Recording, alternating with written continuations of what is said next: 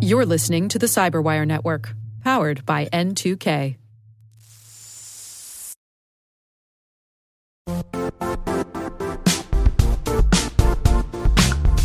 Don't struggle to align your organization's cybersecurity with business risk. Get the only solution that goes beyond reacting to threats with vulnerability and risk monitoring. You need the next evolution of MDR, and only Critical Start delivers it. Critical Start doesn't just monitor and respond to threats.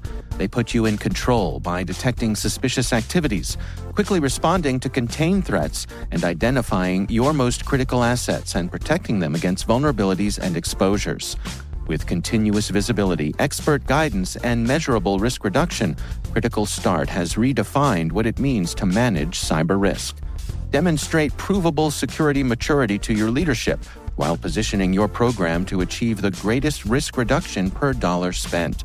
Stop fearing risk and start managing it with Critical Start. Visit criticalstart.com and request a demo today. That's criticalstart.com.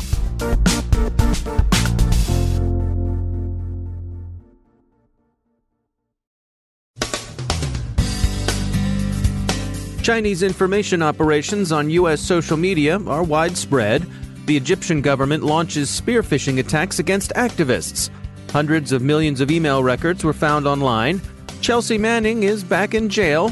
The U.S. is retaliating for Chinese cyber espionage. And Facebook wants to change its image.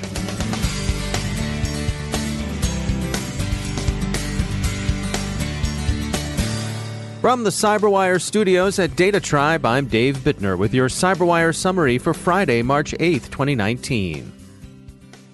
Research from Recorded Future presents details on China's social media influence operations targeted at the West. The operations differ from Russia's influence campaigns based on the country's different national goals.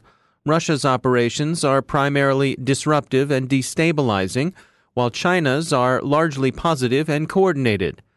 Chinese information operations are meant to present an overwhelmingly positive, benign, and cooperative image of China to Western users. These campaigns don't show a large-scale interest in swaying foreign elections.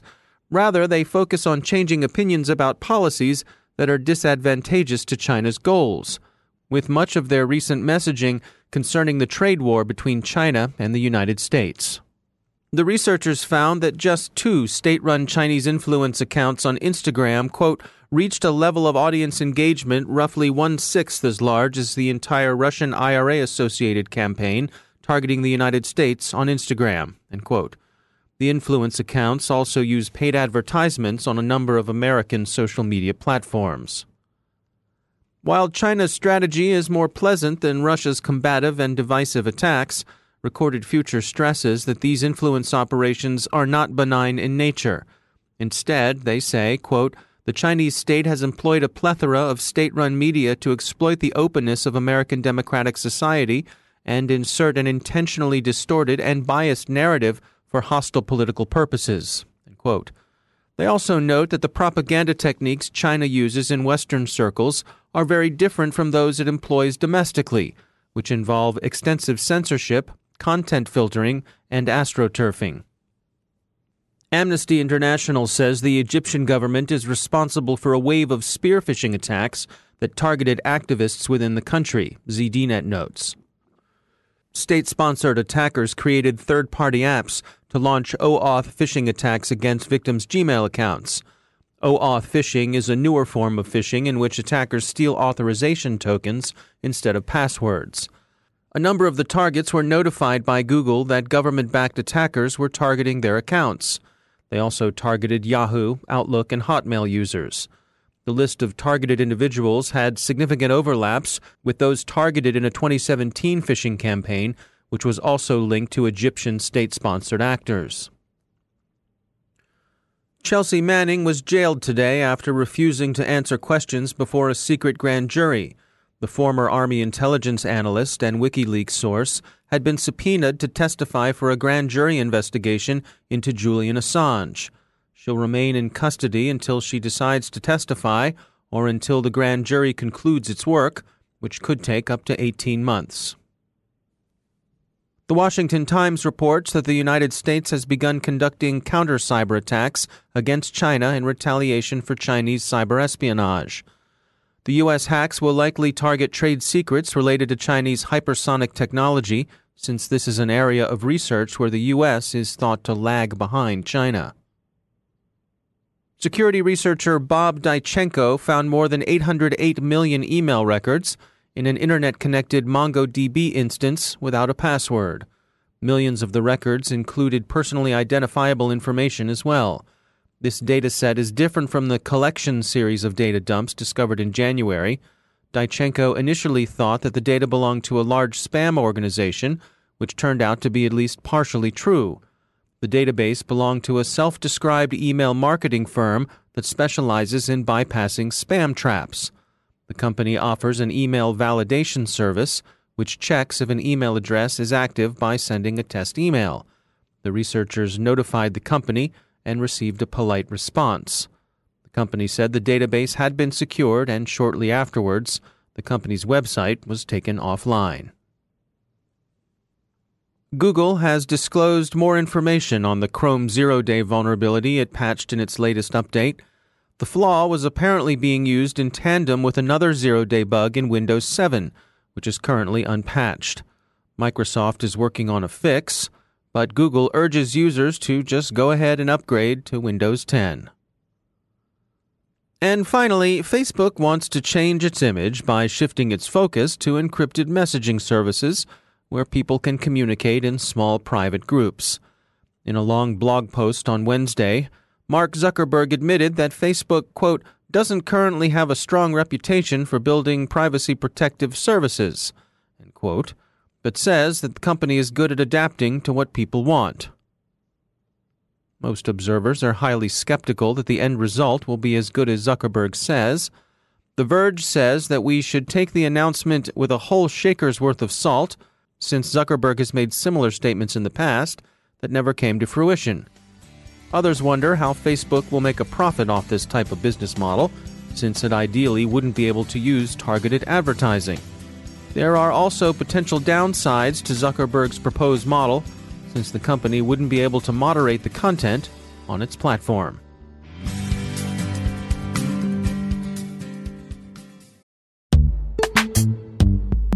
Every day, your IAM tech debt grows. Your multi-generational services struggle to work together.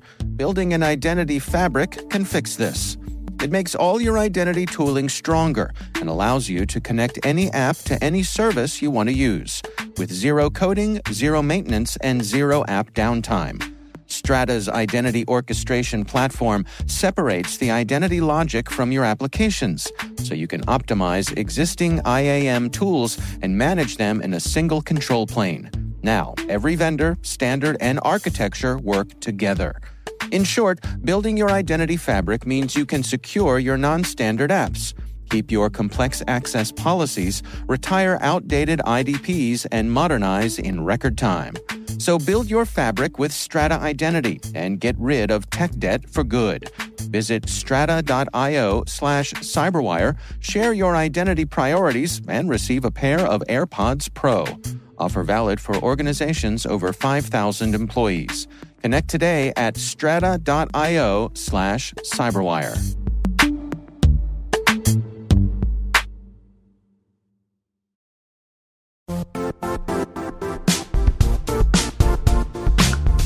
The IT world used to be simpler. You only had to secure and manage environments that you controlled. Then came new technologies and new ways to work. Now, employees, apps, and networks are everywhere. This means poor visibility, security gaps, and added risk. That's why Cloudflare created the first-ever connectivity cloud. Visit cloudflare.com to protect your business everywhere you do business.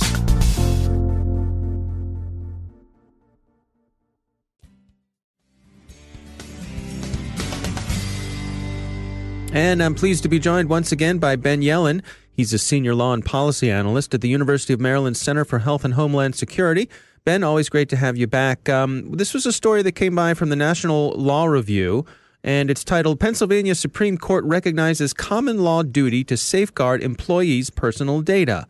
What's going on here? Yeah, so this is a fascinating case. It's called Dittman v. UPMC, which is the University of Pittsburgh Medical Center. Some personal information was stolen from the database that this medical center had maintained. Information from 62,000 employees. It's a lot of people. Very personal information. So Social Security, birth date, tax information, bank account information, etc. Some employees or former employees of UPMC sued the hospital, saying that they had a reasonable duty of care under common law to safeguard that information. And what that means is that if they did not use reasonable care, if they did not use, the most advanced practices in protecting digital information, they would be liable in tort for some sort of damages. And that's exactly what happened here. So the court found that the hospital was negligent.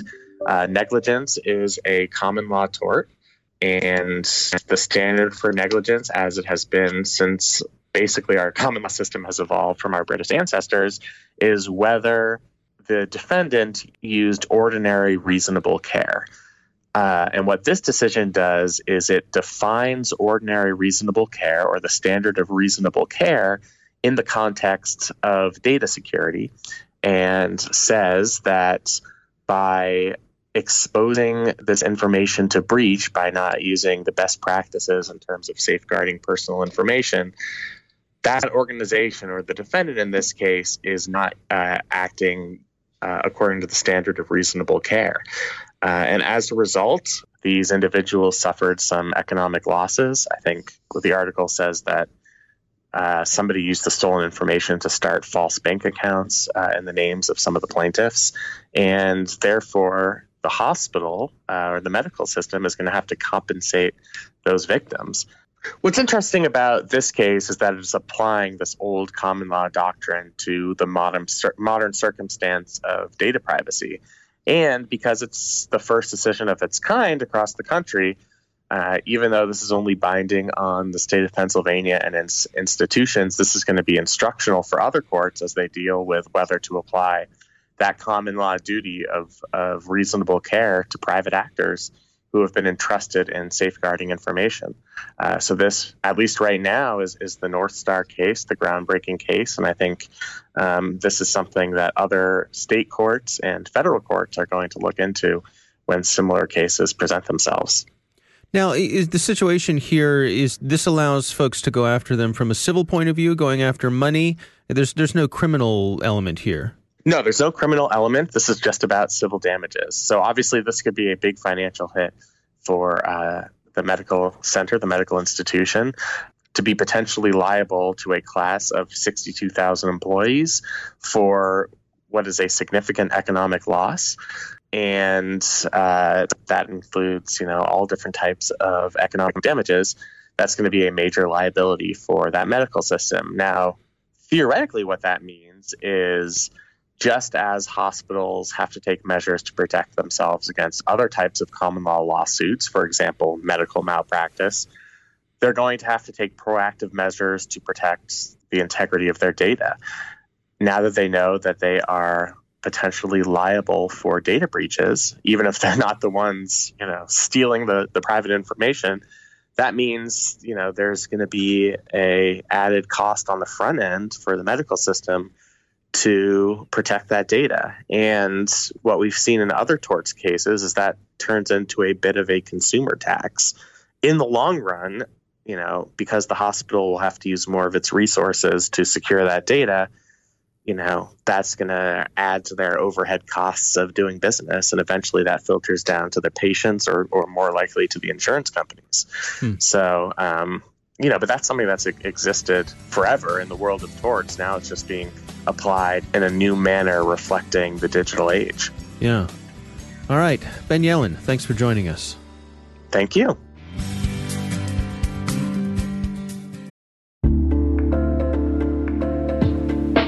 Are lengthy security reviews pulling attention away from your security program? With the largest network of trust centers, Vanta can help you streamline security reviews to win customer trust, save time, and close deals fast. Proactively demonstrate security by showcasing key resources like your SOC 2 or ISO 27001 and provide real-time evidence for passing controls. And when a security questionnaire is required, Vanta takes the first pass for you. Visit vanta.com/cyber to take a self-serve tour. That's vanta.com/cyber.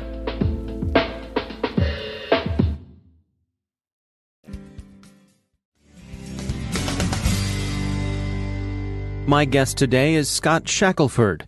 He's chair of the Indiana University Bloomington Cybersecurity Program and director of the Ostrom Workshop Program on Cybersecurity and Internet Governance.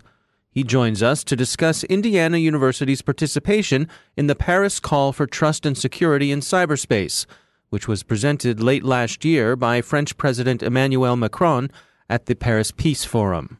So the Paris Call for Trust and Security in Cyberspace was a declaration, so it's kind of a statement of principle that was put out during the Internet Governance Forum that was hosted by the French government this year at UNCECO in Paris. Because of its long leadership, again, of France in the process of building international peace and security around the world. Because the French government wanted to show widespread support for 9 particular objectives in the Paris Call, that's why they enlisted various other governments, including the Five Eyes, including NATO, with some notable exceptions, which we can talk more about, as well as companies, civil society, and academia. And there's 9 kind of core objectives, as I mentioned, as part of this Paris Call that are kind of worth just briefly mentioning before we dive in further, because they include a huge range of things. So how we think about peace and security and stability in cyberspace, obviously very broad, and includes elements like critical infrastructure protection, like the public core of the Internet, undermining electoral processes. So there's a big part of making democracy harder to hack kind of built in to this agreement, which is kind of interesting, especially when you see all the various groups that have signed onto it, as well as agreements to deal with cyber arms control and to prevent the proliferation of malicious cyber weapons, as well as kind of more basic calls for cyber hygiene across the board as an effort to kind of build due diligence. So again, kind of lots of low-hanging fruit options, but it is notable the extent to which they've been able to line up support behind these kind of core principles. And what part does an organization like Indiana University have to play in this? I think there's a couple of useful functions that universities can play as part of this. One is just helping to define the field and set the table. I mean, to this point, the folks interested in, cyber peace or digital peace as a relatively small community, and that's in part made up of peace-building scholars from various disciplines. So looking at the resolution of conflicts, for example, in regional hotspots, Africa and otherwise, as well as those that approach it from a much more technological perspective. So rarely has there been kind of a meeting of the minds or an opportunity to kind of share best practices across these disciplines. So I think first and foremost, universities can be helpful in just bringing together all of these different disciplines and starting to figure out what is the best that we can hope for in terms of peace on the Internet. And then we can think more about, how can we get there more realistically? So I think as part of a gathering function, that's really helpful. And universities are also, I think, really helpful to have as part of this process because, we're training the next generation of cybersecurity professionals right now that are going to go out there and be at the front lines of how this process unfolds in the 21st century. So having not only faculty, but having the students involved, I think is just essential. That's one thing we're trying to do here through a new cybersecurity clinic that we've created. And do you have any sense for what kind of timeline this effort is on? It's an ongoing process. The first Paris Peace Forum, obviously, was this past November. There is a follow-up that's going to be scheduled for the following year. So we're going to be expecting an update this coming November. Before then, I've been told that the French government probably is going to announce an expanded list of supporters, but the exact timing of when that's going to actually happen is still a bit unknown. The Paris Call is also probably going to get a little bit of traction and some discussion at major forums that are going to be going on throughout 2019. It's going to be kind of an ongoing process of kind of socializing the concept, figuring out who is supportive and those that have already declared their support. Trying to deepen those ties and build alliances between these kind of like-minded stakeholders around the world. And where do we stand in terms of participation from the U.S. government? So far, as you and your listeners might already be aware, the U.S. government has not signed up to the Paris Peace forum and the Paris Call for Trust and Security in Cyberspace, which is a bit of an outlier at this point, considering that the rest of the Five Eyes, even Australia, has signed up to it at this point.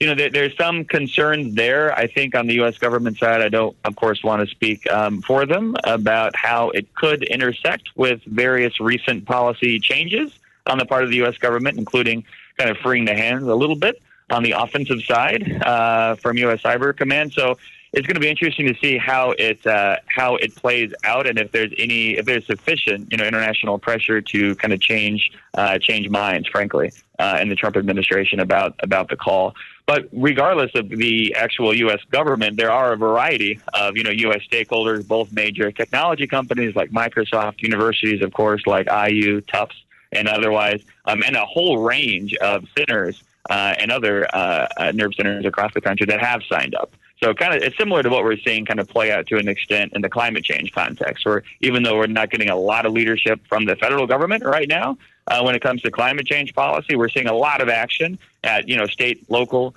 private sector, civil society groups getting involved. I think we're seeing a similar outcome and a similar kind of setup right now in the cybersecurity context as well. And so what ultimately do you think will come from this? Are we heading towards international treaties or agreements? How do you suspect this is going to play out over time? It's wonderful to have the crystal ball, and I wish mine was not, as opaque as it is, frankly. There have been proposals for some time, for example, for a digital Geneva Convention or new international treaties, even just updating the Budapest Convention, which is the Council of Europe Convention on Cybercrime, would be helpful. It's tough. It's tough to get agreement on new treaties. There is not a lot of even foundational support for what types of things a new treaty, frankly, should regulate. We saw that with competing U.S. and Russian, resolutions about these international code of conduct for cybersecurity this last October at the UN. That's something Russia's been pushing for a long time. The U.S. is trying to get more countries on record for how they think international law should apply to cyberspace, which would be, I think, kind of a helpful step in building out state practice there. So I think, you're seeing this as a step in the direction of further clarifying the norms, which can in turn gradually, crystallize state practice and then kind of lay the groundwork for an eventual treaty. But when you look at, how this played out after, for example, World War I and the initial kind of Paris peace process here, we had some agreements. We had, unfortunately, World War II intervene before finally we got the UN Charter. So I don't think we're hopefully going to be leading toward anything that dramatic, in cyberspace. My hope is that there's not going to be anything that's going to shock the system to that extent to galvanize action. But it remains to be seen whether this kind of slow bleed of attacks, Marriott and otherwise, are going to be enough to make people stand up, or whether it's going to require something else for an eventual treaty to be negotiated. But I think the Paris Call really is a helpful step forward, but that's all it is. It's just a step in the right direction. That's Scott Shackelford from Indiana University.